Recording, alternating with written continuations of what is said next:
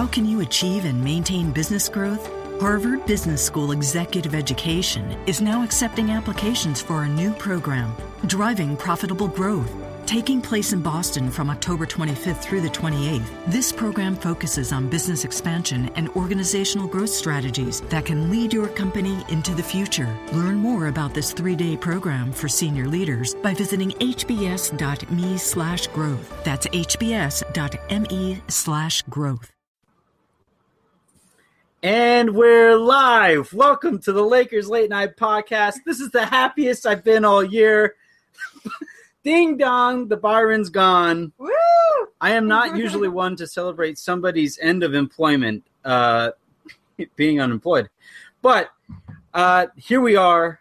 Byron is gone. I am joined by my lovely wife, who had to deal with me all year and my angry hot takes about Byron all year. And then also, Harrison, you're also watching or talking live. Honestly, I can't even talk right now. How's it going, Harrison? Well, you called her lovely, and you just introduced me as Harrison. So, I mean, we kind of have that problem off the bat. That was rude, but no, I'm doing pretty well. It's kind of funny. So when I was leaving the Defenders game about an hour, little more than an hour ago, I was walking out with my friend Alan Huerta from Lakers Nation, and you're a good friend. What? You're a good friend. Shout out to Magic's tweets. Yeah, my good friend. And so we were heading out of the facility, and he walked out a different door than me. And then we kind of caught up with each other. And he's like, "Did you see Byron walking in just now?" And I was like, "No, I missed him." And he's like, "Yeah, he just walked in." And so I didn't think too much of it, but I tweeted out, just in case anyone's wondering, Byron's at the Lakers facility. And then I started to think, I'm like, why would he be there on a Sunday night? And so I guess he's packing up his stuff. He's got that box. They texted him, and they're like, "Byron, man up and clean out your office." Man up and clean up. All right, so this is how this is going to work. I don't know if anybody out there has a beverage of choice. I have in front of me a shot of Fireball in honor of everybody in front, who was there for the Summer League last year. That was our drink of choice. So, because Jen had to deal with me throughout the year, and it was a rough year, listening to Byron just dump on the Lakers youth. Here we are. So, here's mine. Here's Jen's. Everybody out there, cheers. Harrison cannot drink, so you will not partake. And also, it's not very journalistically whatever. So, here we go. Salud.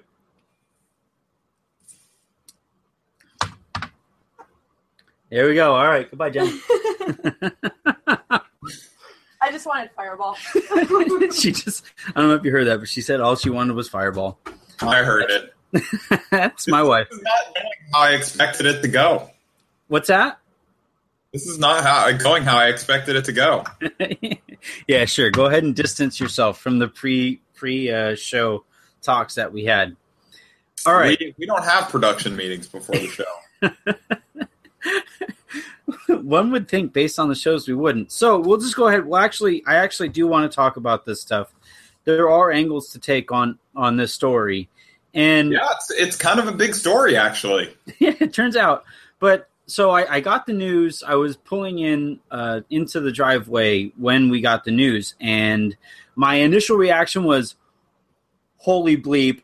We finally made it, right? Holy crap, this has finally happened. And my second take was, what the heck took so long, right? If this was going to be the result all along, why not can the guy right when the season starts? I honestly can't find an explanation.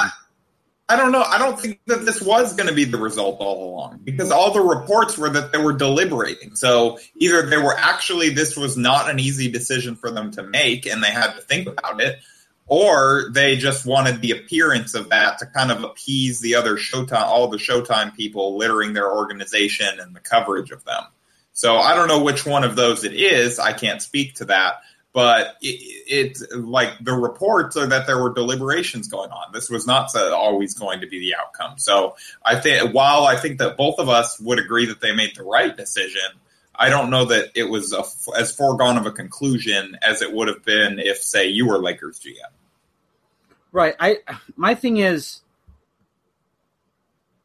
how would this not have been the ending result? This guy had, what did he finish with? 38 wins in 2 seasons?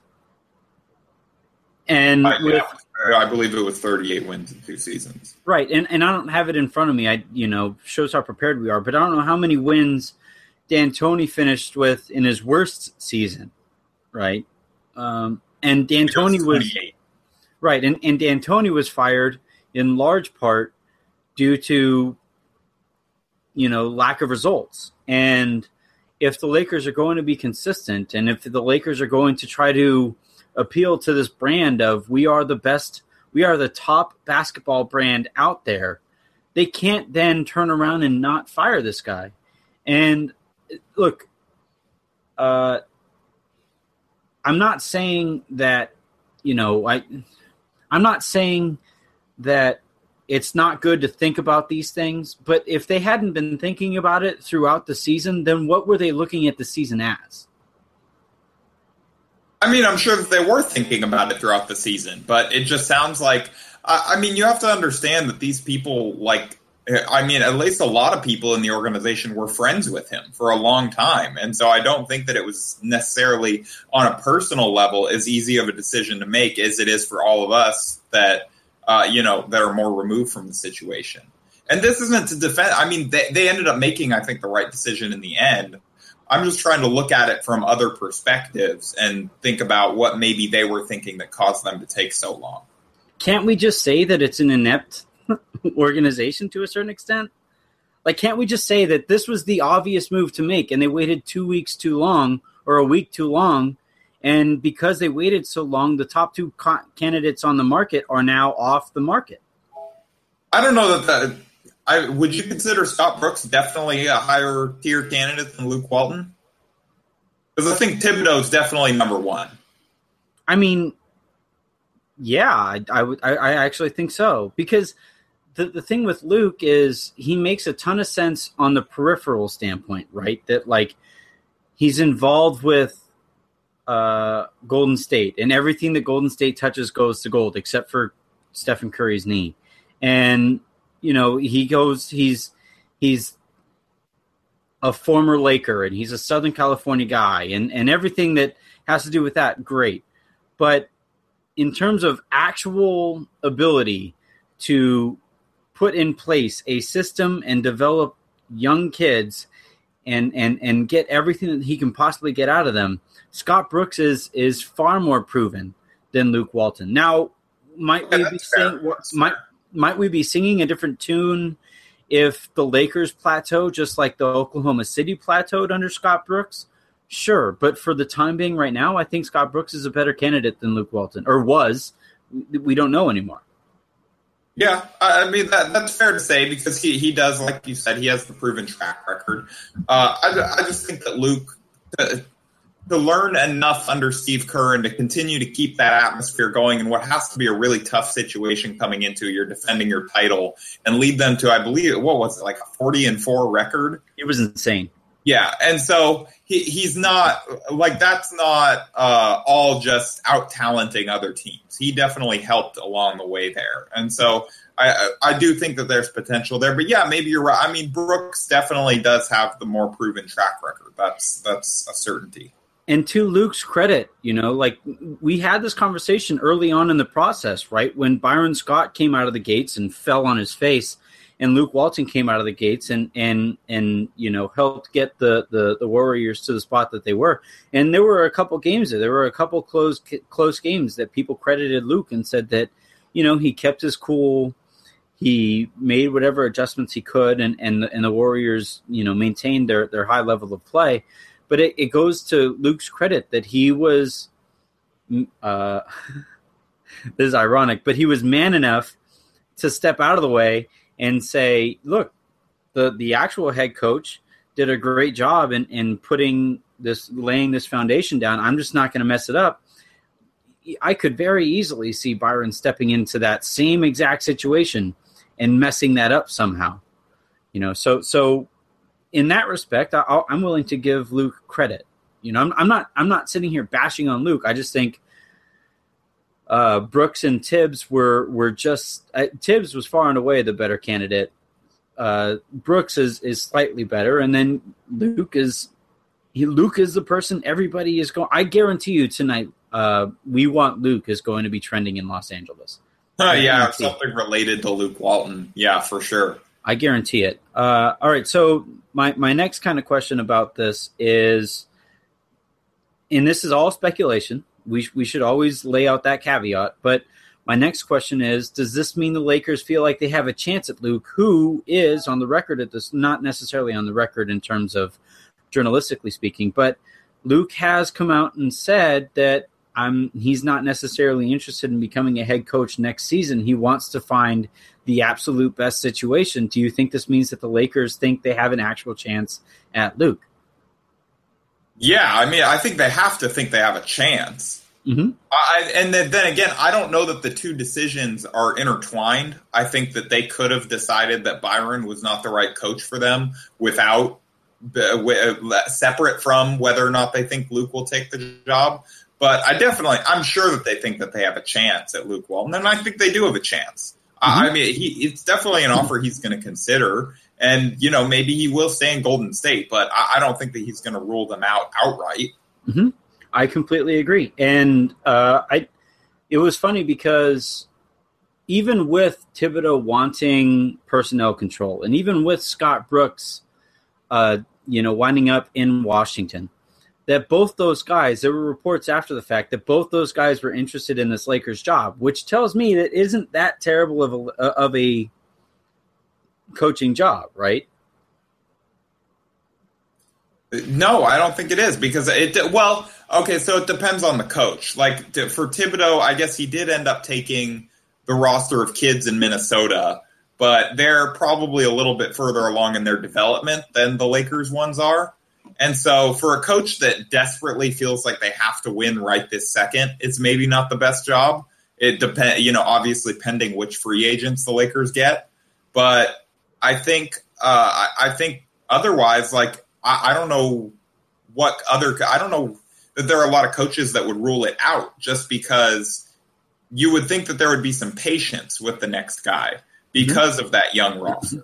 And so they would come in and they would get at least a couple of years to show that they were making incremental progress, because there were people that were pointing to, Byron Scott, what was he supposed to do? He had a young roster. They weren't ready to win. It's like they were supposed to show more progress than they showed, and he was supposed to manage them sensibly. And neither of those two things were really happening.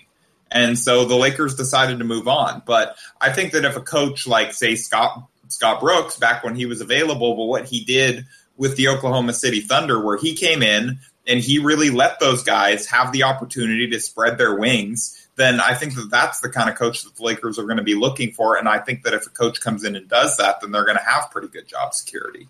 And the obvious counterpoint to Scott Brooks is Russell Westbrook is 6'4", can jump out of any gym and is just an animal on the court. And then Kevin Durant is a 7-footer who can dribble like a point guard and shoot like, some of the greatest shooters that we've ever seen. So there's the tendency to think that those guys were going to be great no matter who they played for. But there was never a moment in Scott Brooks' early tenure where you thought to yourself, is this guy hurting these guys, hurting either of those two guys? And then that's without mentioning Serge Ibaka, who I think has outdone his projections. And then James Harden has definitely outdone his projections, right? And all those guys look back on Scott Brooks and said that he played a part in that. Whereas with Byron Scott, D'Angelo Russell has the talent, you would think, to be an easy first-team All-NBA rookie candidate, right? But there's a lot of question as to whether or not he's actually going to make it there. And I think it has a lot to do with the fact that Byron Scott held the dude back. And it's just nice that it's great to hope for whoever they bring in next. There will not be that same concern that would have loomed over the Lakers had Byron Scott remained for this upcoming season. Yeah, I agree.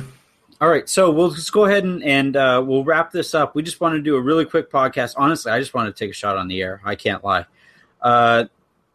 Drink responsibly, everyone. Yes, and Uber, please, Uber. And Lyft. Lyft is really good, too, especially out here in the La Habra Heights area. But what's next for the Lakers then? You have to think that we'll start hearing about interviews with hopefully Luke. Ettore Messina will probably come in. What's the next bit of news that you're already pre-writing as of right now? I'm already pre-writing. Well, so that's the funny thing. I was all ready to work on my Defenders game story. I had a nice story mapped out in my head, and it looks like that's all out the window, at least for tonight. Mm-hmm. So I think coming up next, I think we have to start looking at these candidates again. Which ones are going to potentially interview for the job? You mentioned Walton. You mentioned Messina. I saw it was reported by Woj that Kevin Ollie would be a guy that they'd possibly look at. Kevin Durant ties there. Yeah, and you know that the John Calipari rumors are going to start flying in full force because that guy gets attached to pretty much any job that's open where owners have proven that they're willing to throw money at a coach and they like to make a splash with their kind of moves, which I think fits the Lakers. Mm-hmm. And so I don't think he's been reported yet, but I think that's a guy that's going to get linked to the job at least once or twice in this news cycle. And I don't think he's the most likely candidate, but his name's going to come up. I'm not sure. What other names are you thinking? I don't know if you said Jay Wright. Did you say Jay Wright? No. Because Jay Wright was a hot commodity a couple of years ago, and then Villanova, I wouldn't say they took a dip per se, but then they came back and won the national championship this year. And there are some people out there, especially in professional circles, who like him as a candidate. All the guys that you mentioned sound good. I don't know if you mentioned Jeff Hornacek. I kind of like the Jeff Hornacek angle. Yeah, I actually kind of like him too, especially with Clarkson and Russell and the whole dual point guard thing, because they can both play that a little bit. And he was able to manage Bledsoe and Dragic, and I think that's actually an interesting choice. Right. So those, I think, the list that you and I put together is pretty. The other name that I kind of like that I forgot to mention, but is that Heat assistant, Dave Fizdale. He was getting a lot more credit and a lot more shine when the Heat had LeBron, obviously, but he was given a lot of credit for those kind of finals runs. There were a lot of people saying that he was someone that was kind of instrumental to that. So he's someone that I think would definitely at least be worth an interview. They could kind of figure out whether or not he's a good candidate. I think from afar, that looks like someone that maybe they should be interested in. Right, yeah. Fizdale at Alfonso Hoops, if he's listening, there's no way he's listening right now. He's on the East Coast. But he's somebody who I get constant praise on my timeline about, from him and all of the rest of Heat Twitter. So basically, it's addition by subtraction. That's the story here, right? This guy is gone. You might have said it best, and you said it with absolutely no chill. But in our coaching roundtable from earlier this year, you guys can check that out on Silver Screen and Roll. You said that you would prefer a corpse depending on warmthness or warmness. Freshness. Warmthness is not a word, but that's how tired I am. Freshness. Yeah. Depending on freshness. Yep. And, I think that's kind of the thing here is this guy coached the two worst Lakers teams in franchise history. There are just very few people that could come in and do a worse job than that. It's almost like you'd have to try to find a candidate that could come in and do worse than that. You would think. Well, not only was he bad on the court, but in terms of, and again, I am biased. I say this every single time coming from my background, but in terms of PR, Byron Scott was about as bad a person that the Lakers could possibly have as the face of their franchise to a large extent, right? If the face of the franchise wasn't Kobe or or the face of the franchise after Kobe, who's the next person that got the most airtime for the Lakers? It was Scott, and he was a moron every time he spoke. Like every time he spoke, Mark Medina gained about 10,000 followers this year just by quoting Byron Scott, and it's because Byron said so many stupid things. And like even leaving that to the side, just his schemes and his rotation and his inability, his unwillingness to change, and saying at the end of the year with a month left, I think I've run out of coaching moves to make. Like, wait, what? No, what? Better than that? No, I'll see that. I'll see that stupid quote, and I'll raise you this one: is that at the beginning of the year, Bill Oram asked Byron Scott if he learned anything from last year and that he would change anything from how last year went. And he said no. And it's like... that explains why they got 4 less wins this year. Crazy how that worked out. So here we are. The league figured them out. The very few things that they had that were working last year, the league figured out. So, all right. So I always have my 4 notes that we work with as we go into all these shows. And I just figured I'd show it to you. You know, I don't know if you guys can, anybody watching live right now, Byron was the top one. Why the wait? What's next? And then honestly, yay again. Like we are here again. Byron is gone. Thank you everybody for tuning in. I don't know if we took anybody away from Game of Thrones. Enjoy your Game of Thrones tonight. And then to everybody else out there, enjoy your Silicon Valley tonight. That's my second favorite show. Harrison, anything you're going to be a busy guy tonight. Yeah, I mean, just hey to Byron Scott, Valor Morgulis. You know, it's perfect, perfect. All right, Harrison, you get the last word there. Thanks, everybody. Thanks, Anthony.